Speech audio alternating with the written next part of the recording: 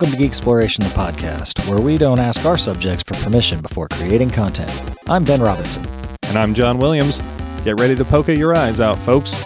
We're talking Weird Al.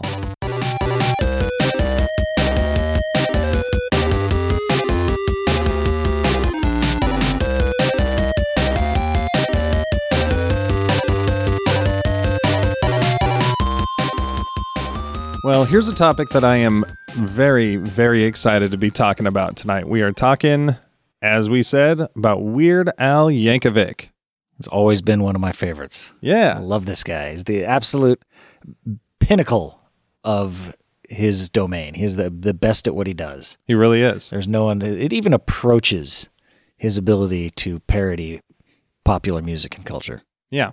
Whether it's fart noises or food references, he is the undisputed grandmaster of it. He is the Wolverine of parody music and humor music in general.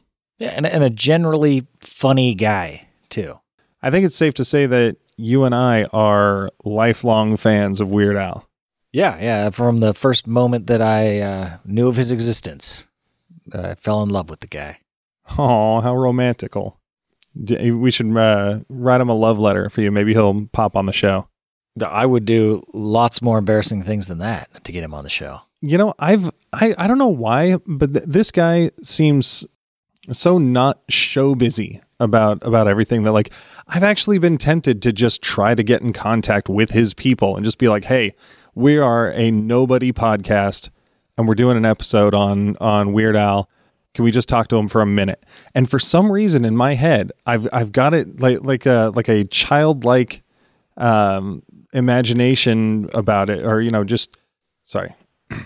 for some reason I've got like a childlike naivete about how the world works, where I'm just sort of like, yeah, maybe he will pop on there. You know, like if you met a supermodel and you're like, hey, wanna go on a little date, or how about just a kiss? Why not? What harm could it do? And they'd be like, oh, okay, sure.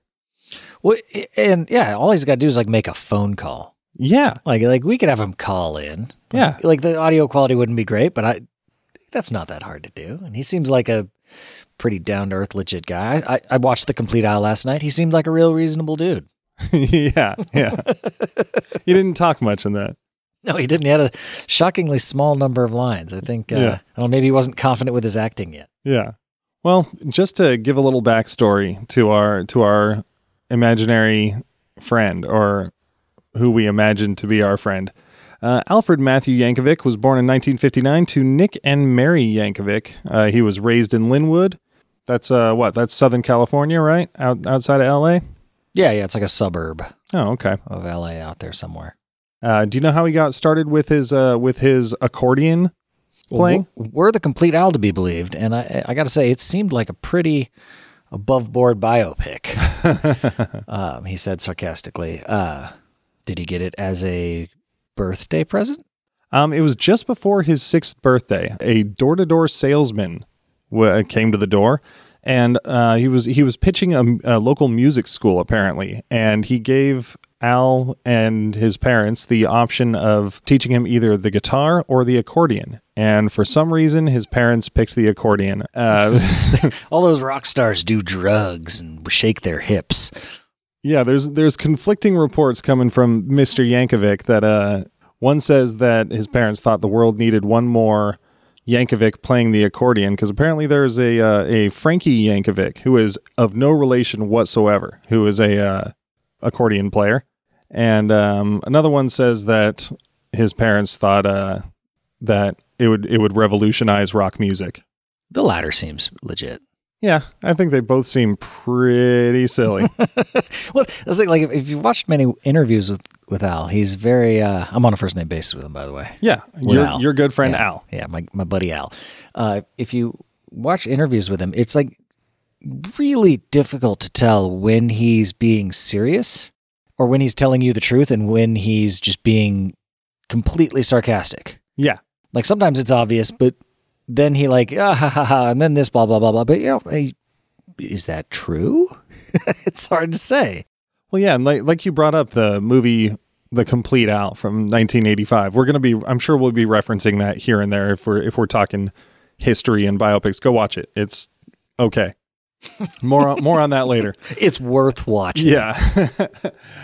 There are parts in that movie where I'm like, wait, is this real? Is this, because it's clearly, a fictionalized biopic, but there are certain parts where I'm like, this actually seems like it could be legit. And I did a little reading afterwards, and there are little parts that were true. The pictures of his Japan tour and his trip in Japan, apparently those were all real. I think some of the videos from his childhood may have been real. Yeah, those were definitely his chin in those kid videos. Yeah, well, and those were his real parents. Were they? I was curious about that. Yeah, I mean their stellar acting chops may have thrown you off. Goodness, but that's his actual parents. Yeah, so Al was young for his age in school, and thus kind of was labeled as a nerd and a brain. But he made his way through school. In high school, he was in various clubs, including he started the Volcano Club in high school for no other reason but to get another picture in the yearbook. Yeah, what do you do in Volcano Club? Do you make volcanoes? Do you Nothing. Just talk about volcanoes? Nothing, apparently. You awesome. just get your picture in the yearbook. Was he the only member? I do not know. There wasn't a big section on the Volcano Club years. And honestly, like we just said, maybe it's not even true. Yeah, no like, kidding. Who knows? His earliest exposure came when he was 16 years old. Or I guess his earliest musical exposure. Somebody exposing him musically to the world. Dropping his musical pants, if you would. In front of everybody. Yes. Showing off the goods. At 16. That's creepy. Dr. Demento came to his high school and was doing a presentation or a show of some sort. That's I'm not sure. fucking awesome. Isn't it? I loved the Dr. Demento show when I was a kid. Yeah, for those listeners who don't know of Dr. Demento, because it was very much something from an earlier period of time, like when we were children. Tell us about what Dr. Demento was. So yeah, Dr. Demento was a radio DJ. I think he was syndicated nationally. I can't remember what radio station he came on, but it was once a week. I think it was on Saturday nights. I believe it. But he came on and it was all kind of funny. Some of it was parody music, but most of it was just original funny music during the holidays, like Grandma Got Run Over by a Reindeer. And I remember that weird song about the guy that runs over squirrels and keeps them in his drawer and says, hubba, hubba, hubba, hubba, hubba. Haven't heard that song in years, but all kinds of just awesome. I used to tape it. Like it would come on, and because it came on late, I think it was like 11 o'clock to like 1 in the morning. Yeah, totally. I remember you and our good buddy Daniel always recording that on cassettes. That was the first place I heard Dr. Demento, was over at Daniel's place. Yeah, because I remember I got a like they'd play like old, and he'd play occasionally like songs from like Monty Python or other comedy troupes and stuff. And I'm nearly certain that's where I first heard Weird Al Yankovic, was on the Dr. Demento show. And it was funny. It was a silly DJ. He had a beard and he always wore a top hat in pictures, at least. And he wore like a tuxedo and a top hat with like had tails on his jacket and shit. Yeah, he looked like a magician. Yeah, totally. Yeah, those big thick glasses and that voice that was kind of high and nerdy. Yep. And but yeah, I used to set it to record because I had I remember I got a stereo where I could put a tape in and like you could set it to record at a certain time. Oh, damn. Yeah, it was cool. And so yeah, I recorded that show all the time, and I'd listen back to it and then like re-record over the tapes because cassette tapes were a commodity. They were a form of currency in our early years. Yeah. But it was I absolutely love the Dr. Demento. Is he still alive? Yeah, I'm pretty sure he is. Good. Yeah. I'm glad to hear that. I don't think he will ever die. Yeah. Famous last words.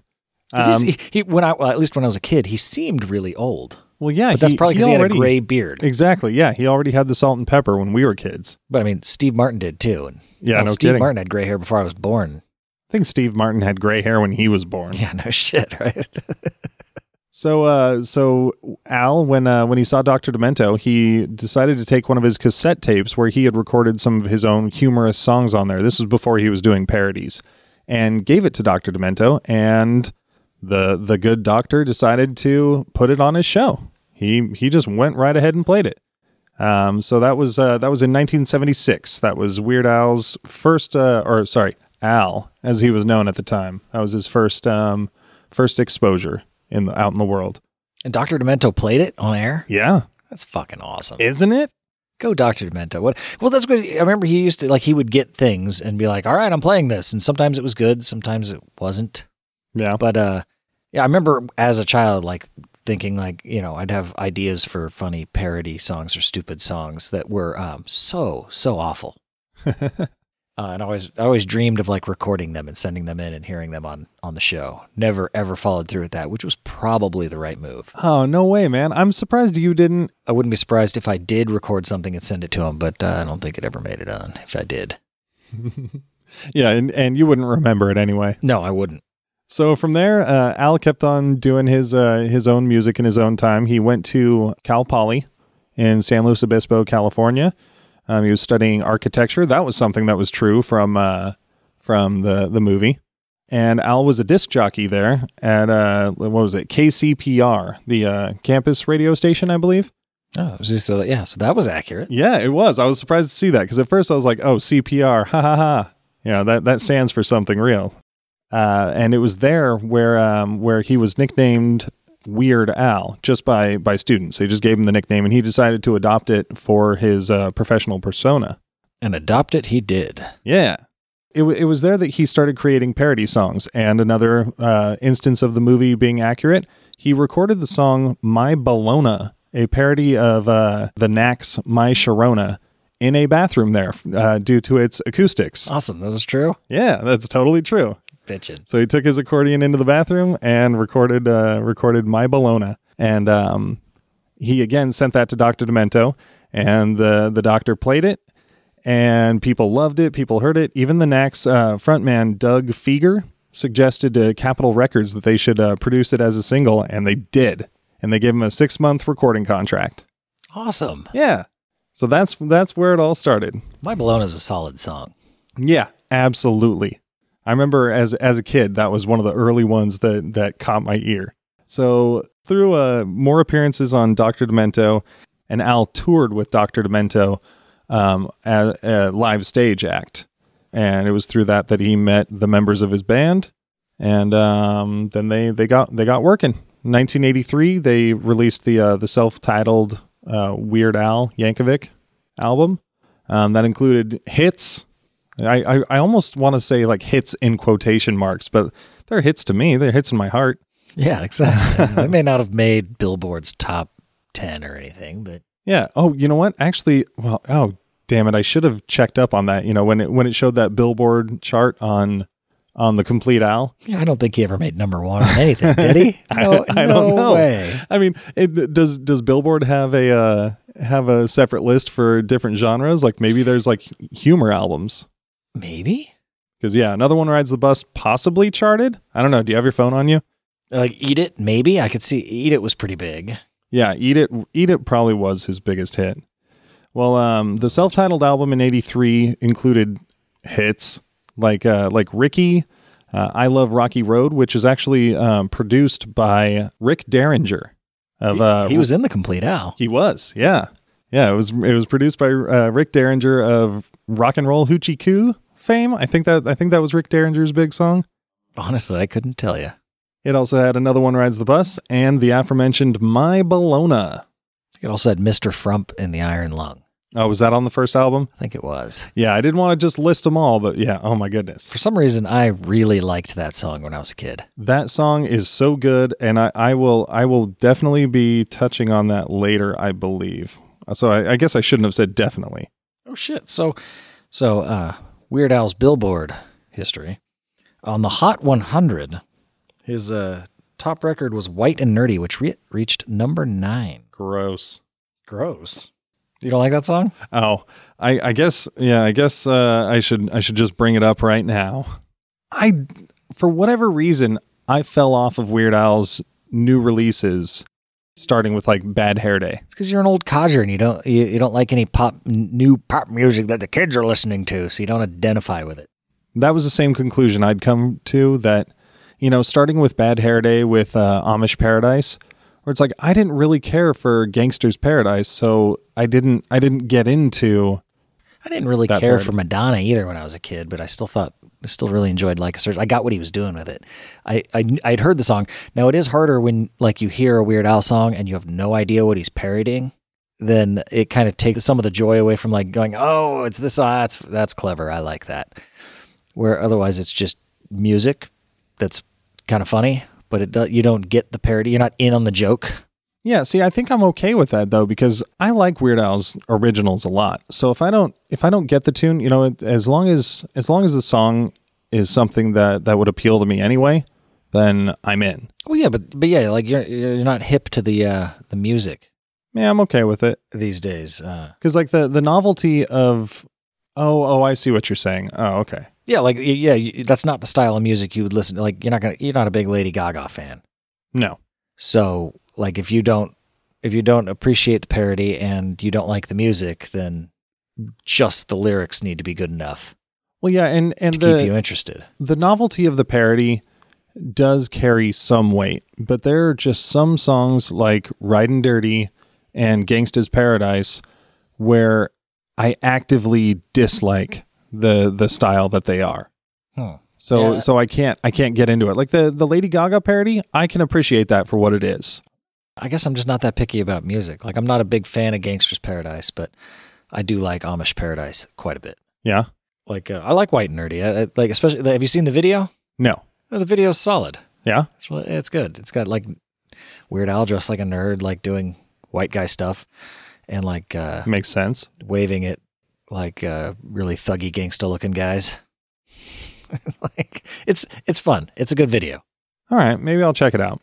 That's the other thing about Weird Al. Not only does he parody the music so well, his videos are amazing. Like they're just genius. He does such a good job. Like the Eat It video. Like I watched that with my kids a little while ago on like a side by side because they'd never seen the original video by Michael Jackson. And so it had like a side by side where it played the audio to Eat It, but had the video from both the videos. Yeah. Playing, and it's freaking great. Like shot for shot, he's just got some silly thing to throw in for almost every part of it. Yeah, that was something that I was going to bring up too while we were talking about the Complete Al, was that video specifically. Because growing up, I had two musical obsessions: Weird Al and Michael Jackson. Yeah, I loved Michael Jackson so much. And so the video for Beat It is very, very familiar to me. It's a part of my young memory. It won't go away. So watching the video for Eat It last night when he's doing things, you know, like putting his fingers on actually, you know, everything, starting in the bed, then moving to the bar with the countertop and his fingers on the pool table, and then that little like knee up thing he does. Yeah. It's so brilliant and so spot on. Like even the two main knife fighting guys looked almost identical to the ones from the Beat It video.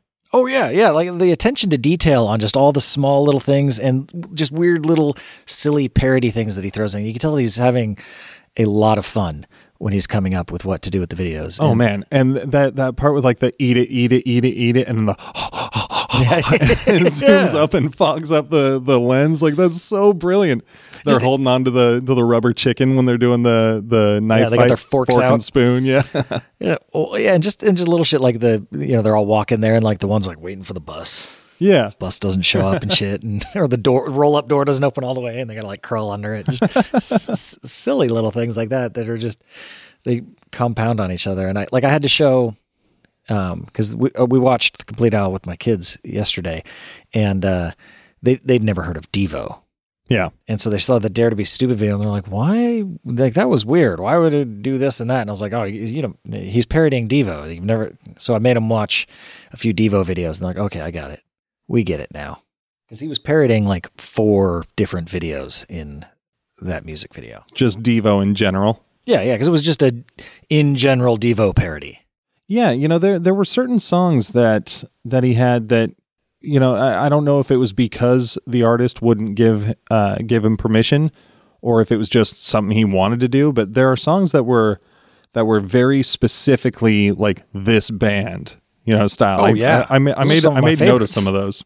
Prince was somebody who would never give his permission to let Weird Al parody him, because He's Weird got too Al, much artistic integrity. yeah, Weird Al would always ask permission. It was like, I think that's really cool, that he didn't have to. Parodies, covered by law. Yeah, it's a really legit thing for him to reach out, even early on, where like he's some nobody. Like now he's Weird Al. Yeah. Like I imagine some people are like, no shit, you want to parody one of my songs? Fuck yeah, that would be awesome. That's how I'd feel about it. I'd let him. Fuck yeah. Yeah, so I was listening to the album Alapalooza earlier, and Traffic Jam came on, and I remember that song very well. Mm-hmm. But I didn't remember that it is totally a Prince song. Really? Like, I gotta go back and listen to it. Go back and listen to it. It is such a Prince song. It's ridiculous. Then we've got the song You Make Me. That is absolutely an Oingo Boingo song. Definitely. It super parodies the song Gray Matter with its like xylophone background stuff. Yeah. And that's a good song. I haven't heard that one in a long time. Oh man. I really like that song a lot. I'll talk about that later too.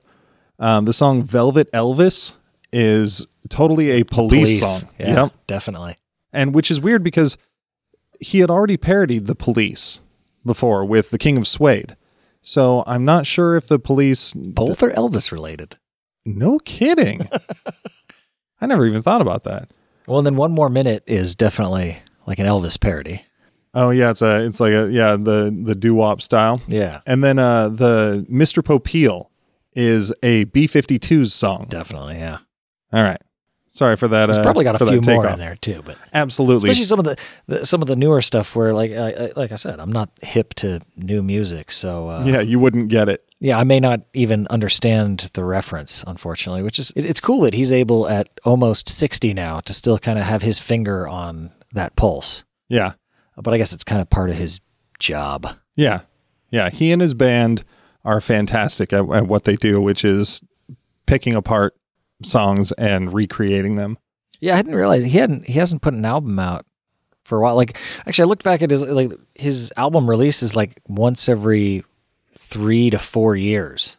Well, yeah, it's weird. In the early days, he released something almost every year. Like, yeah. So he had the self-titled album in '83, and then in '84 he had In 3D, which had songs like we talked about, King of Suede, Eat It.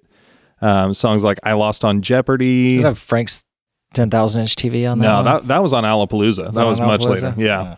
It had the theme from Rocky 13, which is also known as The Rye or the Kaiser. Yeah. Man, I love that. And then in '85, he did The Complete Al. So I guess that wasn't exactly an album, but in '85 he did the Dare to Be Stupid album. Yeah. Oh shit. And then '86 he did Polka Party. So his first several years were very productive. But then after that, he gets into a pretty solid rhythm of every 3 to 4 years. So we should be due for another one, because I think the last one came out in Mandatory Fun, I think it was, came out in 2014. Yep. Just on the timeline, touching on The Complete Al. So it is a mockumentary telling his short life then. He was only 25 then, and he's already doing like a biopic mockumentary. Did you watch the trailer for it before? I did not watch the trailer for it. Dude, the trailer seemed like it was like 5 minutes long. Like I was sitting there with Angelina and she's like, well, you've seen the movie. I was like, yeah, the trailer was great. Like it took me back. This movie was a very low budget. Like it looks like a TV documentary from the mid 80s. I remember watching it as a kid at, again, our friend Daniel's house and just laughing my balls off. Oh yeah, same here. I remember I had very fond memories from my childhood about this movie, because it until recently, like until you mentioned it was on Amazon, I haven't seen it in years because it's not like made anywhere. It's not available. No, like you can't find it on DVD. I remember someone when I was in like shortly after high school had a VHS of it, but like who had a VHS player? Yeah. There were several times where I found it online on DVD, like a transfer. And, it was always like $20-$25, and I wanted to see it, but just not quite enough to put the money down on it. And, I'm glad that I was able to watch it before this. Like I'm so happy that I stumbled across it because, It's not fantastic, but like you said earlier, it's worth the watch. It's slow times. It has some really good, solid, funny parts in it, but it is, which is something that, as far as a lot of Weird Al TV stuff, is kind of about right. Whereas a lot of it is not that funny. Yeah. But there's parts that are genuinely quite funny. Yeah, like there were times where I laughed out loud sitting there watching it by myself with headphones on. And I'm not one that for whatever reason, like I can find something hilarious, but I'll laugh on the inside when I'm watching a movie. But when a movie makes me laugh out loud, like that's when I know it's great. Yeah. Well, and like there was just little things that you catch in the background here and there too. That like the part where it was showing his like face on all the magazine covers. Yes. And he was on Ebony, and the caption was Weird Al, the next best thing to being black. Yes, I was like, holy I love shit. That so much. I actually had to pause it and go back so I could take a note of that.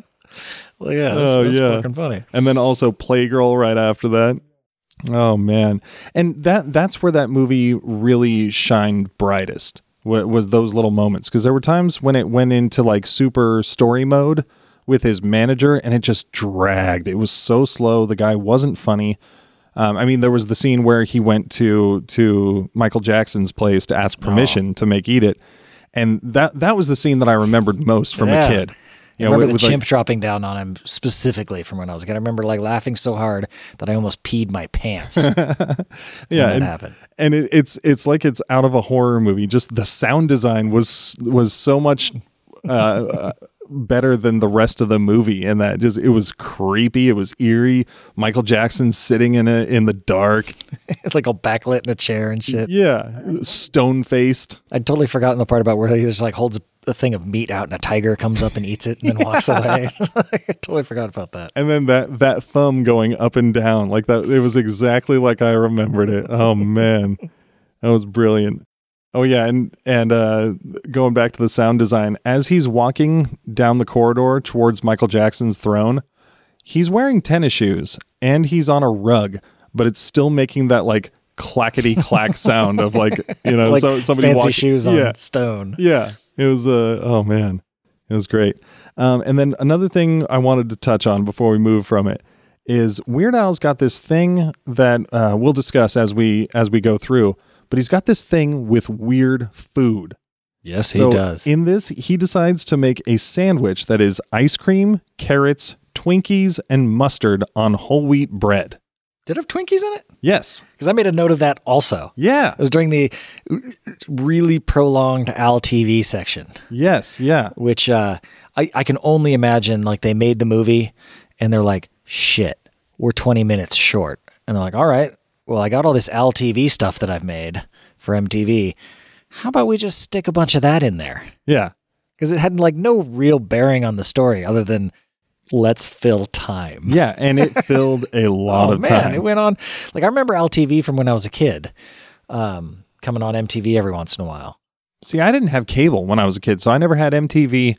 Oh, yeah. And I had no idea that, like when I was watching that movie last night, I wasn't certain Al TV was a real thing. Like I knew the Weird Al Yankovic show existed, but no, Al TV was definitely a real thing. Like it was like an hour-long special that would come on every few years. Apparently, like I looked it up after that. Apparently, he did one as recently as 2006. Holy shit. It was the last time he did an Al TV on MTV, which is shocking because MTV blows now. Yeah, I wonder if he put music videos on it like he did on his older ones, you know, or if he was parodying current MTV at the time that had stopped playing music videos. Yeah, no shit, right? I mean, and he had some stuff that he could have played too. I mean, he still had, you know, he had contemporary things to put on MTV. Yeah. But yeah, one thing that my kids were shocked about when they watched it was the Jeopardy set from the I Lost on Jeopardy video. Oh yeah, old Jeopardy. Yeah, because they'd only seen New Jeopardy with Alex Trebek, so they obviously had no idea who what's his Art something or other. I can't remember. I am super spacing on it, and I didn't take a note of it. I just remember them talking, you know, in the song talking to Don Pardo, you know, announcing what he did not win. But Art, something with an F, maybe. I don't remember. I never really watched that Jeopardy. I mean, like I saw it on reruns on Game Show Network and stuff. Yeah, but that was still before our logical thinking time. Yeah, but I looked it up, and that video debuted like 2 months before Jeopardy came back on the air with Alex Trebek. Because Jeopardy had been canceled back in 1979. Oh, shit, really? And then he did that song in 84, and Jeopardy came back. So if you like Jeopardy, you should thank Weird Al for making it happen. The show would have been an abject failure if he had made a parody song about it. Yeah. All right. So moving from the Complete Al, we talked about how in 1985 he had the Dare to Be Stupid album. 86 he had Polka Party, which was, I mean, as far as I know, that album is all accordion based polka songs, and I didn't really recognize any titles at all. Like, I don't remember listening to that album at all growing up. Yeah, me neither. And then in 1988 he released Even Worse. Yeah. And that cover is so great, that parody cover of Bad. Oh yeah, Fat? No, the cover of the album. Yes. It was a parody of the Bad album cover. Yeah, where he's got the like leather straps and all that shit on. Yeah. Yeah, that, I mean, and again, being a huge Michael Jackson fan, like, you know, it is exactly that. Like, it's insane. The Fat video is also an amazing parody. Oh my goodness, of yes. the Bad video. It even has like the little intro. Yeah, yeah. You think you're fat? And that was the beginning of the long running love affair with the fat suit with Weird Al. Like, he still does it in his live shows, like last I'd seen. It's an awesome fat suit. Yeah. That thing is super cool. Like, his face looks so fat and fairly real. Yeah, so that album had songs like Fat. It had the parody song, This Song Is Just 6 Words Long. It had I Think I'm a Clone Now. It had Lasagna, Velvet Elvis, and one of my favorites, Good Old Days. Oh, yeah. I haven't thought of that song in a long time. Oh, really? That's a good song. I don't know if I've ever gone a long time without thinking about that song. So that brings us to 1989 with, what was his next movie? UHF? Oh, yes, it was. Fuck yeah, UHF. Holy crap. His magnum opus. Yeah, UHF is such a brilliant piece of slapstick humor. Oh, shit. It's got, like, I love Michael Richards' character in that, too. Stanley Spadowski. Yep. My mop. left me like a or what did he say? Threw me out like a sack of moldy tangerines. I still use that expression, and I think there's been maybe like 1 out of 100 times that I've used it that somebody has actually understood where it comes from. And I had the always was a bad guy in 80s movie. Yeah. Being the bad guy. I have no idea what that guy's name is. I feel but I bad remember that him I from forgot it. so many movies when I was a kid being the bad guy because he was so good at it. Yeah, he died recently. But yeah, he played R.J. Fletcher. Yeah. The station manager. I care about as much about this town as I do a festering bowl of dog snot. And I love how, you know, one of his station lackeys is in there wearing this goofy hat. He's a mustachioed guy. He's just wearing this silly cowboy hat with like a raccoon tail hanging off the side or something. It's got a big old medallion on the front. And as he's leaving the office, he's like, "And take that ridiculous thing off." And the guy looks all sad, and he peels the mustache off his face. That movie's just full of gems. Oh yeah, and that's it's along the line of movies like Airplane and Naked Gun. You know, just those off the wall little jabs, like you were talking about in the background of The Complete Al. Just those little tiny things that they don't serve the story at all, but they are absolutely important to the overall feeling. The thing that he likes to do with like weird little parody things and stuff that doesn't really match well with the story, like he managed to pack it in well because it was about a TV station, so they could have like the Conan the Librarian bit and stuff in there, and it doesn't seem way out of place because it's something that's playing on his TV station. Yeah, it's just a bit. It opens with a parody of one of my favorite movies, with a parody of the opening scene to Raiders of the Lost Ark. Yeah, you know, where he cracks the whip and the guy's arm falls off. Kevin McCarthy, by the way, is the name of that angry gentleman. Oh, good. Does not like dog snot. Or the town, I guess. Or the town. Yeah, he cares about as much about either one. I mean, maybe he loves dog snot, especially festering bowls of them, and he really loves the town. He just doesn't know how to express himself. What he eats for breakfast every day. Big festering bowl of dog snot. Yeah, let's see. Some of the other shows they have on that is the game show Wheel of Fish. They have the classic commercial for Spatula City. Spatula City. Spatula City. I love their spatulas so much. I bought the company. He's like clearly, you can see his eyeballs moving. Oh, so going back to the food thing. So in this one, they have Oh, yes. the Twinkie Wiener Sandwich. We did not rehearse that. No, no need. Yeah, we've been saying it for years. And I didn't have to take note on what was on this one. So he takes a Twinkie, he cuts it in down the middle, he puts a hot dog in it, squirts Easy Cheese on it, and then dips it in milk and takes a big old bite of it. Have you ever tried a Twinkie Wiener sandwich, John? I think I have. I'm pretty sure I did it in college. Really? Yeah. How was it? Oh, it was terrible. Yeah, that makes sense. Well, I mean, I guess I can't say that. That's not fair, because if I'm saying I think I tried it, then I can't certainly say, oh, yeah, it was absolute. Okay, hold on. Let me just. Would you like to be certain, John? Why? Do you have the ingredients? On my way here, home from work today, bought a can of Easy Cheese. Oh. Bought a box of Twinkies. I got some hot dogs. And I've got some milk. So I think it's only fair that we eat us some Twinkie Wiener sandwiches. Oh, fuck. That is some next level production value there. Yes. All right. So we'll take this opportunity to take a quick commercial break, folks. Hi, hon. Hard day at work? Oh, don't even ask. Hey, what's for dinner? I'm making roast beef.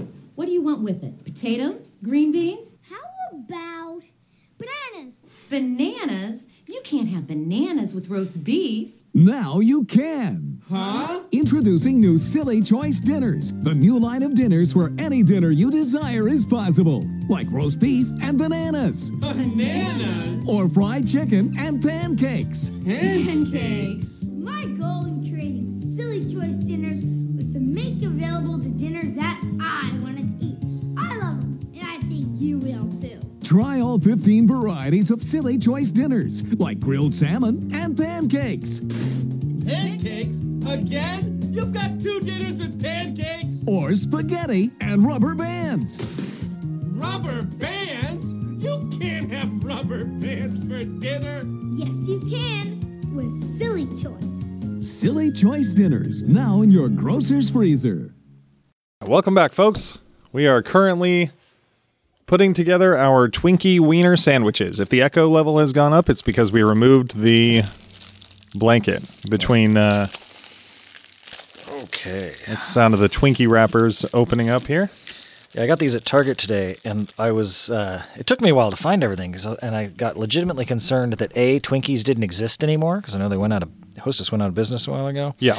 Also, I found myself very concerned with the fact that Target might be too classy to carry Easy Cheese. But they didn't, or they weren't. They did carry it.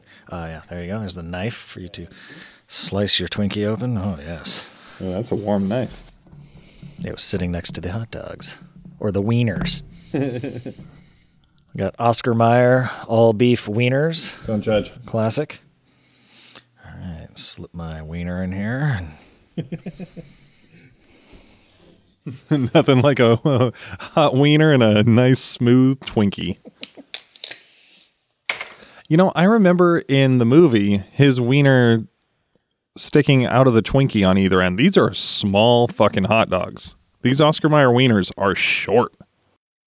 Well, no one ever said Oscar Mayer was a generous lover. Oh man, these things How does smell. this work? I don't even know. What, are you kidding me? Like oh god, it doesn't even make a satisfying noise. It just oozes out. Oh, that's Ben dealing with Easy Cheese. He clearly did not grow up in an Easy Cheese household. I did not. Oh, look at that. Look at that. Look at that line there. Oh, I know all about Easy Cheese. All right, so we've got our cups of milk here, and I think it's time to do this. Here we go with the dip. Oh god, my hot dog almost fell out. Hold on. Yeah, you got to hold it. Oh boy. Oh yum.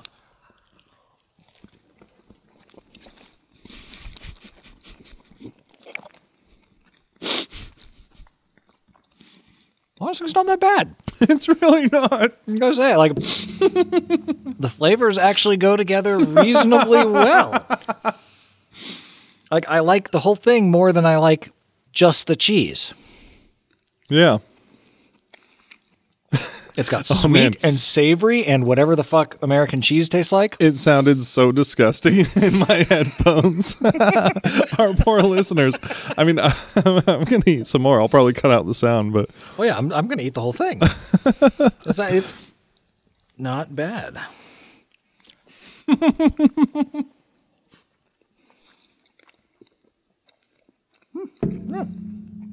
I don't think I'll add it to my menu. no, maybe Things I eat regularly, but maybe just freak somebody out. Like when somebody comes over, like actually make a Twinkie would you like a wiener Twinkie sandwich. wiener sandwich? What? Like they'll be watching you, not thinking you're going to go through with it. Well, I got to say, I'm genuinely surprised. This is not what I expected.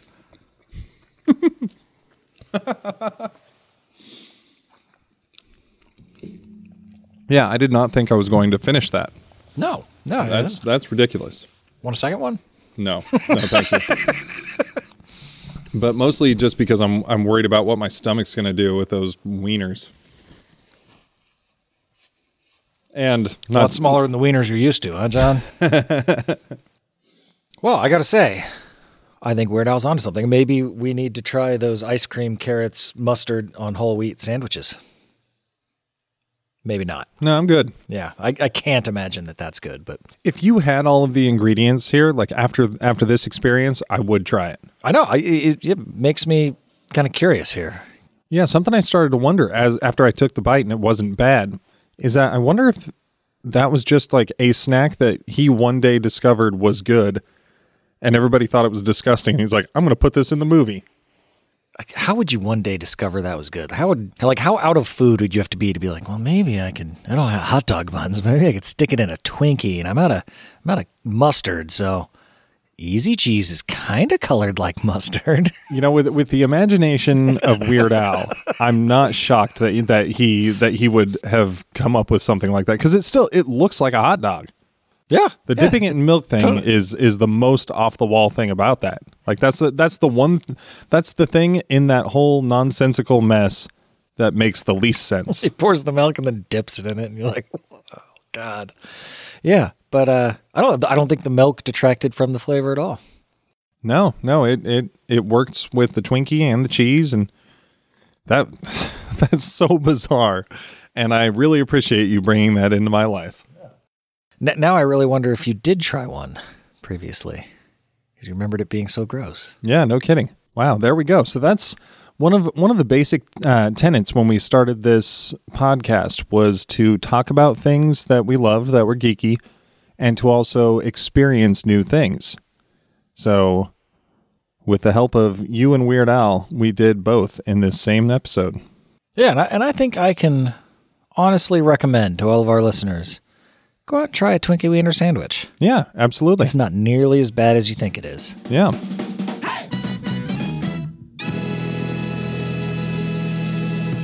So just to round out the rest of our little history segments, we can move on with the rest. 1992, he had the album Off the Deep End, which had hits like Smells Like Nirvana, The White Stuff, and I Can't Watch This. 1993 was Alapalooza, and this album this album is important to me because this was the first album that I remember releasing and buying new, you know, when we were kids. Preston gave that album to me for my birthday. I think it was the first Weird Al album that I owned on CD. Oh, awesome.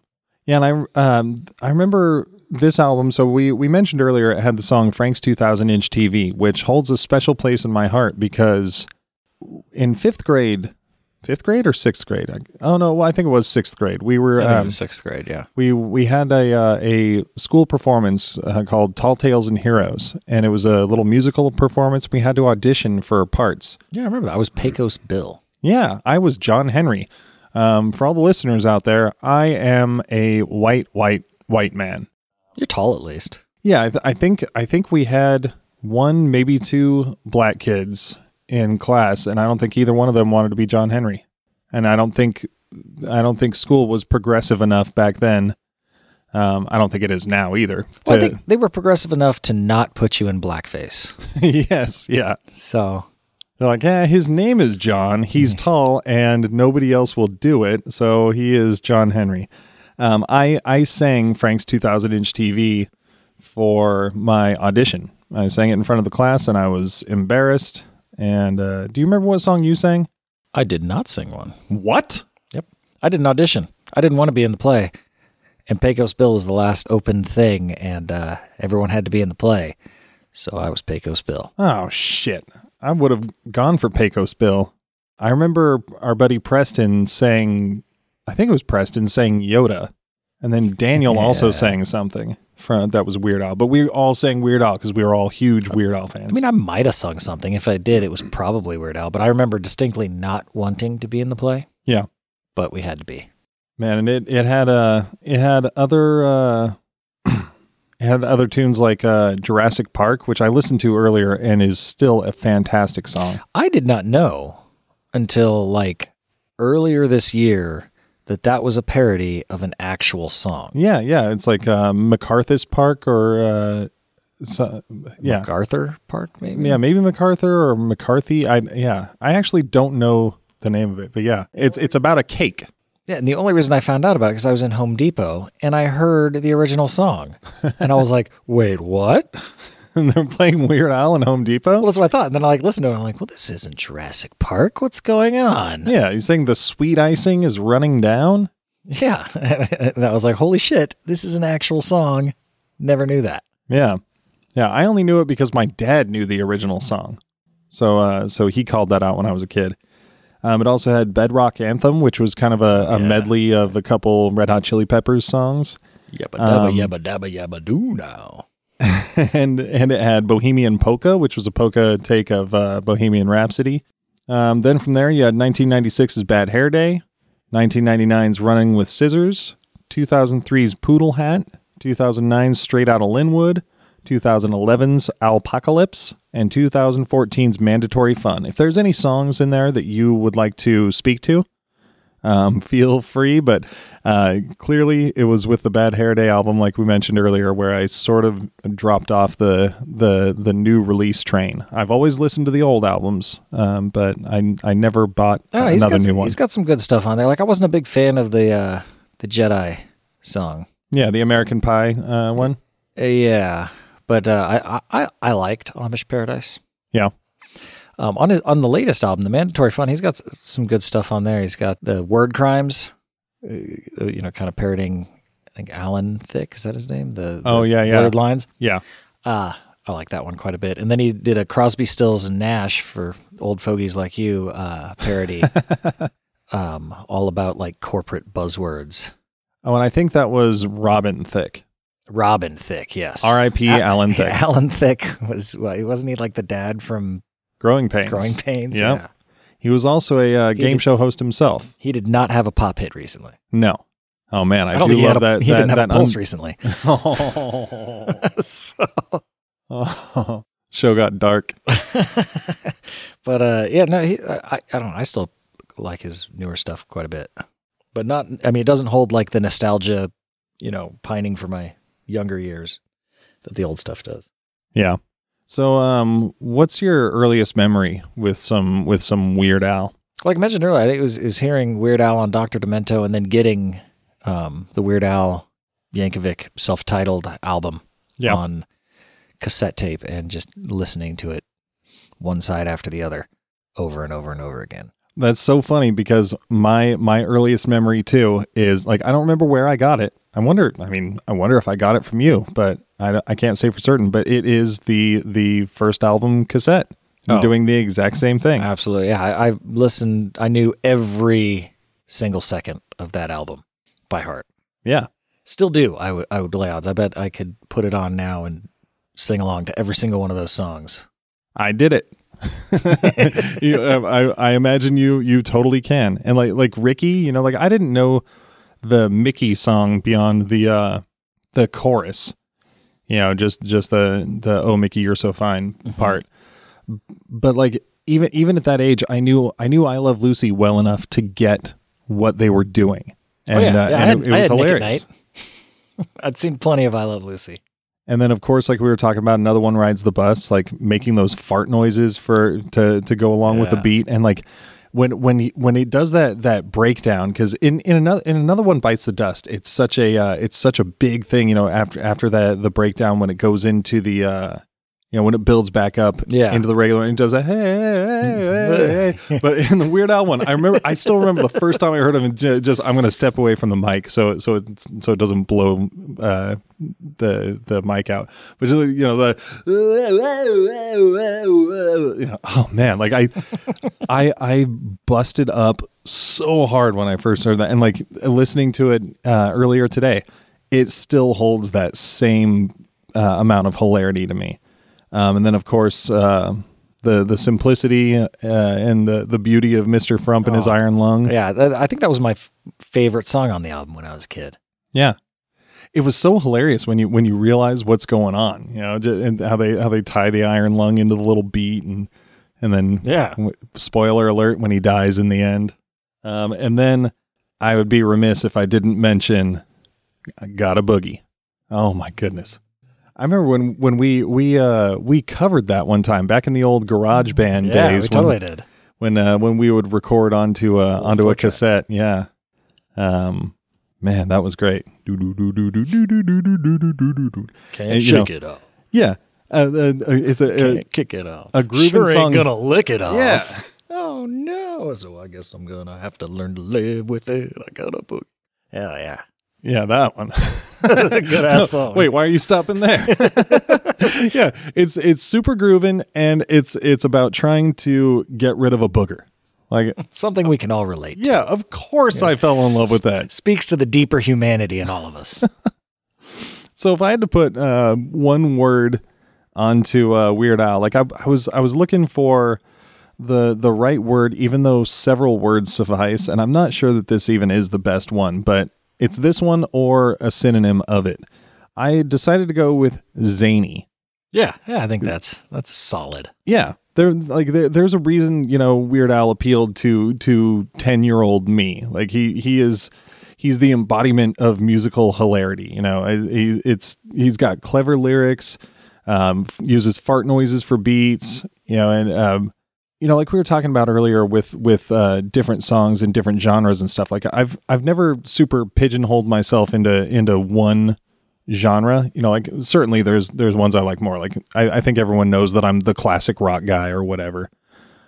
But it's always like the individual song that appeals to me. You know, like I don't just, because I liked a song by a band doesn't mean I like everything the band does, and vice versa. Like a band that I like could do a certain style that I don't care for, but they do it well. So I love that song. So I appreciated the variety in his music. You know, that he can make a hilarious song out of any genre. Clearly from earlier, you know, it doesn't, there are exceptions. Yeah. It's a zany, nutty, screwball, goofy, hilarious time. Yeah, but none of those exceptions are he did a bad job. Correct. They're not to your liking. Yes. And that's why my one word for Weird Al is mad genius. Oh, which is hyphenated. I'm certain of it this time. That's not one word. You can hyphenate mad genius. I don't know if you can. What? Who the fuck are you? I'm a good friend of Merriam-Webster, and fine, hyphenate whatever you want. But that everything he does so well. Like it's kind of mind-boggling to me. Like a lot of the time, stuff kind of falls apart, and like you said, there's some songs that I don't like as much as others, but it's not because he didn't do it well. It's because I just don't like that.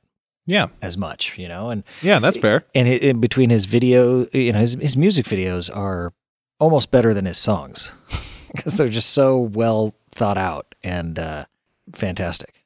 Yeah. Yeah, they're well produced. Yeah, they're well produced. They've just got all kinds of little minute details in them a lot of the time that you don't notice the first pass through. And like once you watch the actual videos of whatever he's parodying, it is Like he puts a lot of work into it being an authentic parody Yes. of both the song and the video. Yeah, absolutely. Like that the Beverly Hillbillies video Yeah. from UHF. Like it is so spot on, like a parody of Money for Nothing. Yeah, and and like not all of his TV shows and stuff really panned out, like I said, being all that funny all the time, but he gave it his all, man. The guy does not I don't think he embarrasses easily. No, he doesn't have much shame. No, yeah, he's willing to fucking put it all out there and try something, and if it doesn't work, oh well. Who cares? Yeah. But so much of it works that it's A-okay with me. Agreed. So what if, Ben, what if Weird Al lost his mojo? Like we were talking about. What if he lost the ability to create parody songs anymore, and you received a call from him one day? He needs your help. What do you do? Whatever he needs me to. He needs you to write songs. Oh. And his legacy depends on it. He has fallen way off the wagon. Poor guy. He's dipping deep into the barrel of don't have any good ideas left. I mean, I would do everything I could. I would relish the chance to try and work with him on trying to come up with something. You would rise to the challenge? I can't say I would do it. I can't say for certain I would do it well, but I would certainly give it my all. Nice. That was sort of the question. Like I couldn't decide if it would be overwhelming. You know, if it'd be like, oh no, I can't do that. Wish him the best.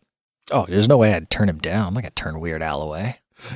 He's always been there for me. See, I don't know. Like I might even feel like the pressure would be too great. Be like, I couldn't stand to see, you know, my hero's legacy get tarnished by me, or to see the disappointed look on his face when he hears my lyrics that are inevitably going to be subpar. Hey, by the time he's coming to me to save his legacy, I got a feeling that I'm going to see him fall regardless.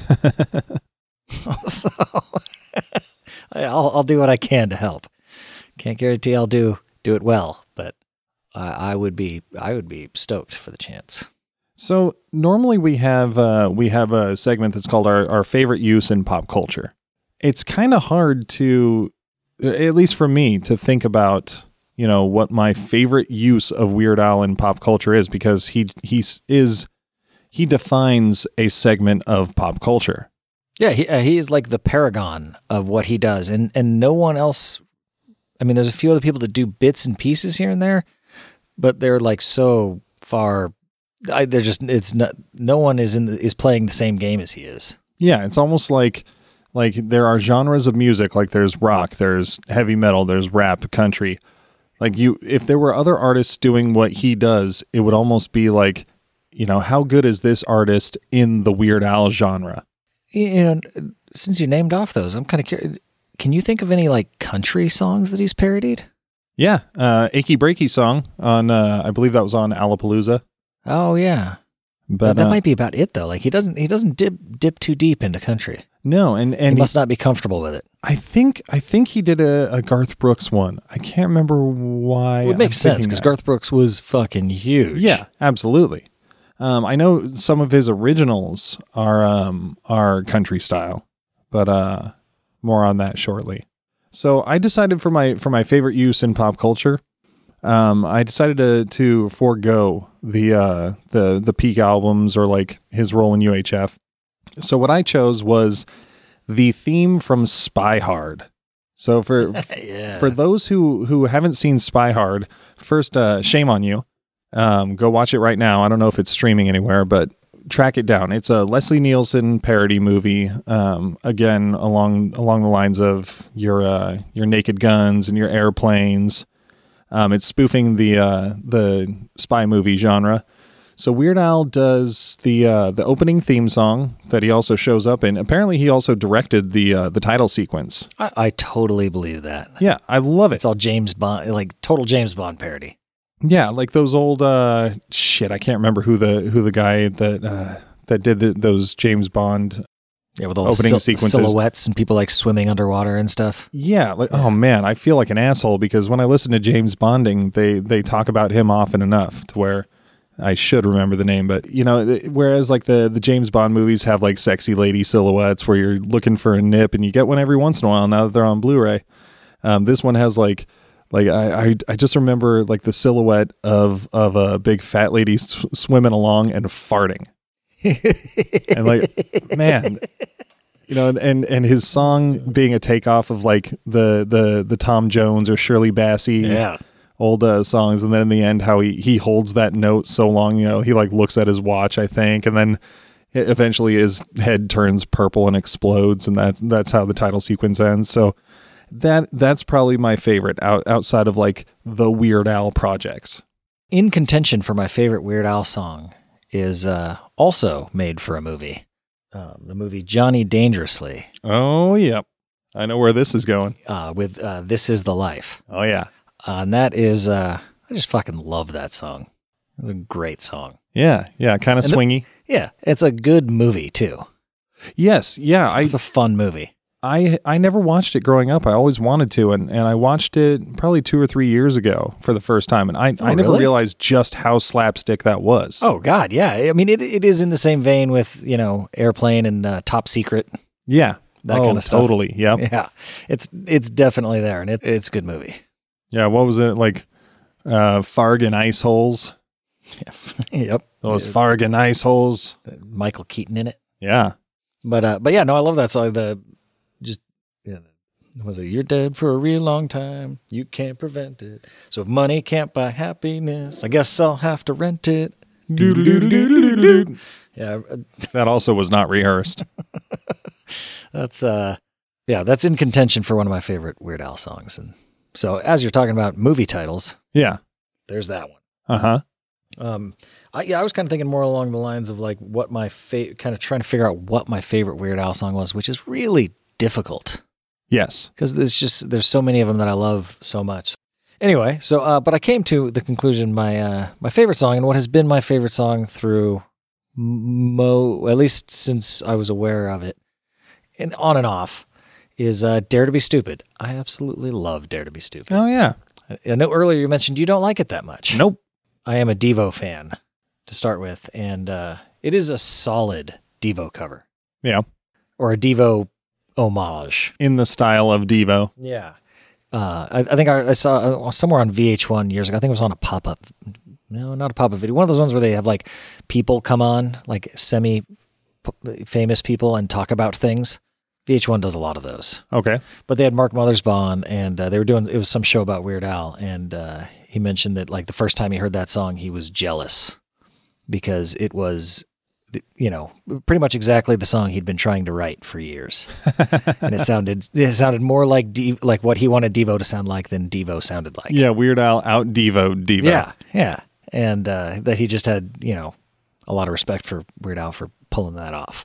And the video is fun. And I like that song. It makes me happy every time I hear it. Well, while we're on the subject of lists, it's time for a ranking list. So you love ranking lists, right? Oh, they're my favoriteest thing in the world. Yeah, that's why we should just do a show purely devoted to ranking lists. We should. Let's do one every day, and let's put it on YouTube. And more people will watch it than this. Yeah, probably. I mean, it'd probably be easier to get the word out. Well, my list this week is the top 5 favorite original songs. And I realized as I was going through this that I couldn't just make, like a top 10 list. So I also have some honorable mentions on here. These are songs that are all original Weird Al songs, as far as I know. If it's a parody, then I don't know it, and call me out on it.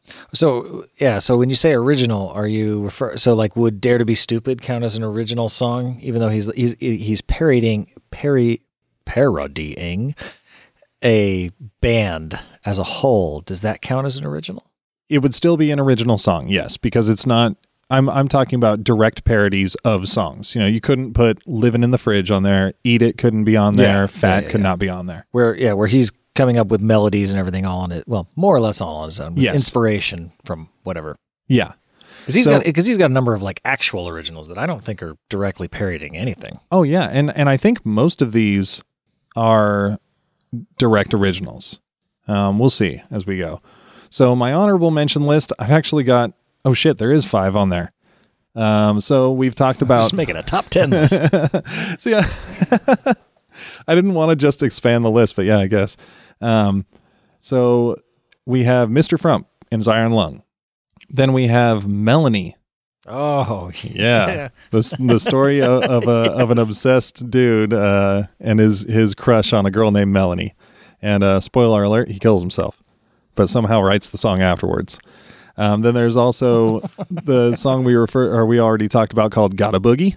And it may be a surprise that that's not in the top 5 for me, but I had to be cutthroat about it. Then there's the song Nature Trail to Hell.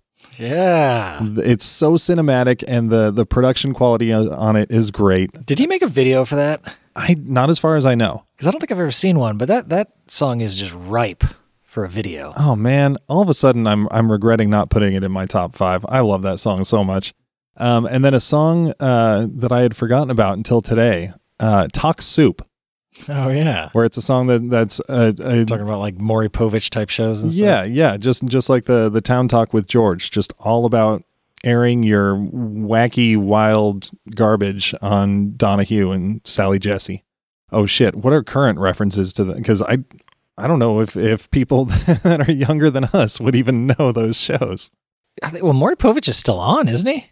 Yeah, I think Maury is the last vestige of those of those days. Even Jerry Springer's going off the air if he hasn't already. There's still weird garbage shows like that on in the same time slot. Oh, okay. The daytime, like 11 to 1 o'clock time slots.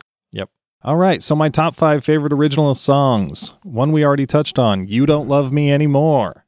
That song about, oh man, it's so hilarious. Like it starts like a sad song about the breakdown of a romance and just turns into all this crazy shit that this woman has done to him. Poisoning his coffee and putting cobras in his sock drawer, or is it underwear drawer? Underwear drawer. Yeah. Having sex with the entire hockey team. Yep. Yeah. Slams his face down on a barbecue grill. No, you already said that. Doesn't she kill him in the end of that too? No. Isn't he dead? Nope. No? No. And then... It's pretty dark though. Yes. Yeah. And hilariously dark. And then another one we already talked about, This Is the Life. Yeah. Yeah. He eats filet mignon 7 times a day and his bathtub's filled with Perrier. Another one that we've already spoken of briefly is You Make Me. That is the song that is the takeoff of the Oingo Boingo songs. So one of my favorite lines in it is you make me want to staple bagels to my face, then remove them with a pitchfork. I love it. And let's see. The next one, I guess this is another one that I would have considered kind of country, but yeah, I guess it is more American songwriter style, is Those Were the Good Old Days. I love how each verse starts totally normal, like I'm remembering this great childhood, these all-American dream memories that just go dark as hell. It's talking about good old Mr. Fender who ran the corner grocery store. Yeah. Stroll down the aisle with a big friendly smile and say howdy when you walk through the door. And then it ends with, I don't know why I set fire to his place, and I'll never forget the day I bashed in his head. Well, you should have seen the look on his face. Yeah. Come on. Well, Weird Al does that so well, where he gets pretty like dark. Yeah. In some of the songs, but there's usually still so jovial and funny. And the last one, in fact, you even mentioned this earlier. This is for sure a doo-wop song, is One More Minute. Yeah. A doo-wop song about, for once it's him breaking up with somebody else rather than being the tortured soul. Well, I think I think she is leaving him for somebody else. Oh, really? Okay, I'd have to listen to it more closely. Yeah, because I think at the beginning he mentions something about her leaving him. Oh, so it's like a spite song. Yeah, I think he's just really bitter. Oh, okay. Anything else you want to touch on? I don't know. I did see, there was oddly enough, I saw an interview with him, which I can't tell if he was being serious, but I think he was, and he said he's a vegetarian now. Yeah. Which means he doesn't eat Twinkie Wiener sandwiches. No, I mean, he could do veggie dogs. I guess. It just wouldn't taste the same. Yeah, that's gross. Yeah, that's A veggie dog and a Twinkie Gross. with easy cheese dipped in milk. Yeah, I mean, the only thing we didn't really touch on was the Weird Al show. But Oh yeah. there ain't a whole lot there. Like it was okay. It definitely had some funny parts. Yeah, it was kind of a Pee-wee's Playhouse, kind of a post UHF like Uncle Stanley's Funhouse or whatever it was, like a kid variety show. Yeah, they were definitely going for the Pee-wee's Playhouse vibe, though it was, most of a decade later after Pee-wee went off the air. Yeah, This was in and 97. I'm kind of curious if I was watching it in the moment or even if it came out when we were kids, how I would have received that show, because it to me, I don't know if it's my age now or what, but I feel like I would have felt the same like when it was new in 97, when we're teenagers. It just seemed like it was trying too hard. It doesn't seem like Weird Al to me, where everything else he does is so effortless. Well, and I think it's because they were like I looked into it a bit, and like it was CBS. It was on CBS Saturday mornings. Was the FCC mandates that they have a certain amount of educational and informative programming on Saturday mornings. I don't know if there's much in the way of Saturday morning kids programming anymore anyway, so I don't know if the requirement still stands. But back then, they were, the networks were required to have a certain block of like educational programming. Yeah. And for some reasons, they thought it was a good idea to give Weird Al a show to educate children. And he doesn't do much of that. And he never did and never even tried. Like, I guess the CBS said, you need to have a moral in every episode. It's important. And so they just got Billy West to say a moral at the beginning of it and then completely ignored it from there on. So everyone starts with like a card that comes up and it has a moral on it, and that's it. The show doesn't. Sometimes it has something to do with it, but a lot of the time it didn't. They just kind of ignored it and did whatever they wanted to do. And I guess they had a really hard time writing it because so much of the material they'd write would get they just write whatever they wanted, and then the censors would come and be like, nope, can't do that. Nope, can't do that. Got to redo that. Got to change this. Gross. Yeah. Like it's a kid's show and it's clearly kind of aimed at kids, but it's not, I don't know, the humor in it's just like, I don't know if kids would appreciate it either. Like they'd appreciate some of it, like half of it, and then the half they don't appreciate, adults might appreciate. Yeah.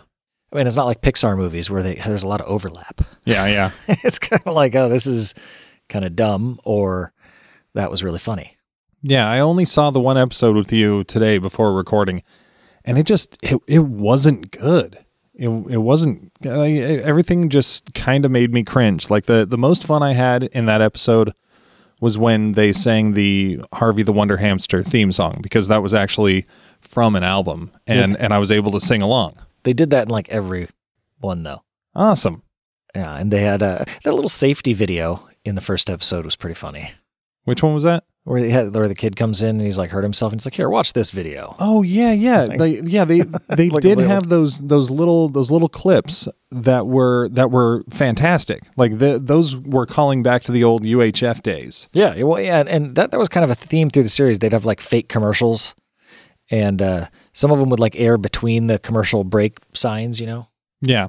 And so like you weren't sure if they were an actual commercial or not. And then like weird TV parodies. Like another one I watched, they had Sabrina the Teenaged Fish and stuff like that. So like it had, there was some, it's like Al TV. There was some good comedy in there, but it was completely surrounded by a lot of stuff that was not necessarily funny and kind of cringy. Well, to sum it up, I mean, I feel like we've kind of said everything that I would say, summing it up, because it's just, this episode more than anything else, I think so far has just been like a love letter to our childhood. Even though we've talked about shit that we loved from our childhood, this like Weird Al is such a huge like background influence. Like it Weird Al didn't influence me like comic books or actually like playing music. But it was always there, and it was something that shaped me early on. Like I said, it was Michael Jackson and it was Weird Al. Those were the only musical acts I was into until like high school. What else was there? Yeah, it just it took a lot, I think, for me to get into music, and I didn't super pay attention to it besides Weird Al and Michael Jackson. Just Weird Al was so big, and I'm so glad my parents never tried to censor me from that. Yeah, because there's definitely some stuff in there that I imagine they would find a bit objectionable if they took the time to listen to it. Maybe they just didn't listen that hard. Yeah, probably not.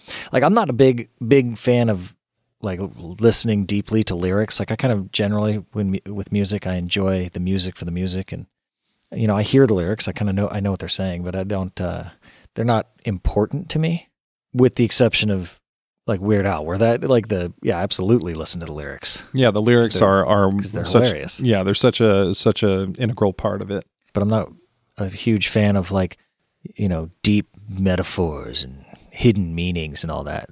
So just good old fart jokes and booger songs. Yeah, songs about boogers on your fingers and stuff. That plays more to my level.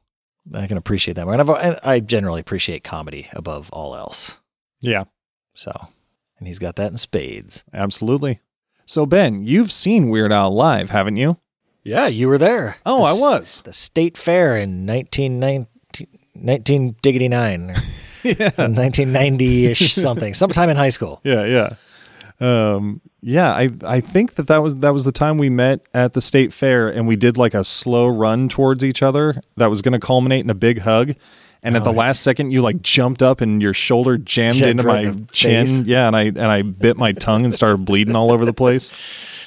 So here's something that's a big shame. I remember going and seeing Weird Al at State Fair. I remember I was there, but I don't remember specifics of the show. I just remember being there on the lawn in that sort of courtyard area. Yeah, the weird outdoor, dusty, shitty arena thing. Yeah. Yeah, it's about the same for me, but that's just kind of par for the course. Yeah. I mean, I usually remember things a little bit better. Maybe not if the Ninja Turtles show is any indicator. Yeah, I've got like a snapshot memory. Like I remember bits and pieces of things, but I don't have good detailed records of anything I've done. Yeah. I don't know if I've told you this before. My memory is not that good. But yeah, no, I do remember going there, and I remember enjoying it and singing along to pretty much every song he sang. Yeah. Like I remember the experience of being there, but I don't remember specifics of songs. And I remember some outfit changes, and he did do the fat suit, right? Couldn't tell you. Don't you remember? Oh. Well, thanks for getting weird with us today, folks. If you want to let us know how we did, you can email us at geeksplorationpodcast.com. You can find us on the social medias. We have a Facebook group, Geeksploration the Podcast, Instagram, Geeksploration Podcast, and Twitter at GeekSplorePod. And if you enjoyed the show, which I don't think anyone does because we've only got one review on iTunes so far, so I'm hoping this changes that. Huh? But if you enjoyed the show, please go on to Apple Podcasts and give us a 5 accordion review. Or even if you didn't enjoy it, just do it anyway. Yeah. The text isn't important. Give the 5-star review and say, this show blows. Don't listen to it. That's fine. Because I think the reviews, they go more by the stars than anything else. So do us a solid. Also, if you enjoyed the show, you can go on to geeksplorationpodcast.com and subscribe. You'll be notified when new episodes come out. And we'll see your name on a little list. It'll make us feel good. Our opening intro is Cruisin' for Goblins by Kevin MacLeod of Incompetech.com. Until next time. I'd rather rip my heart out of my ribcage with my bare hands and throw it on the floor and stomp on it until I die. Then spend one more minute with you.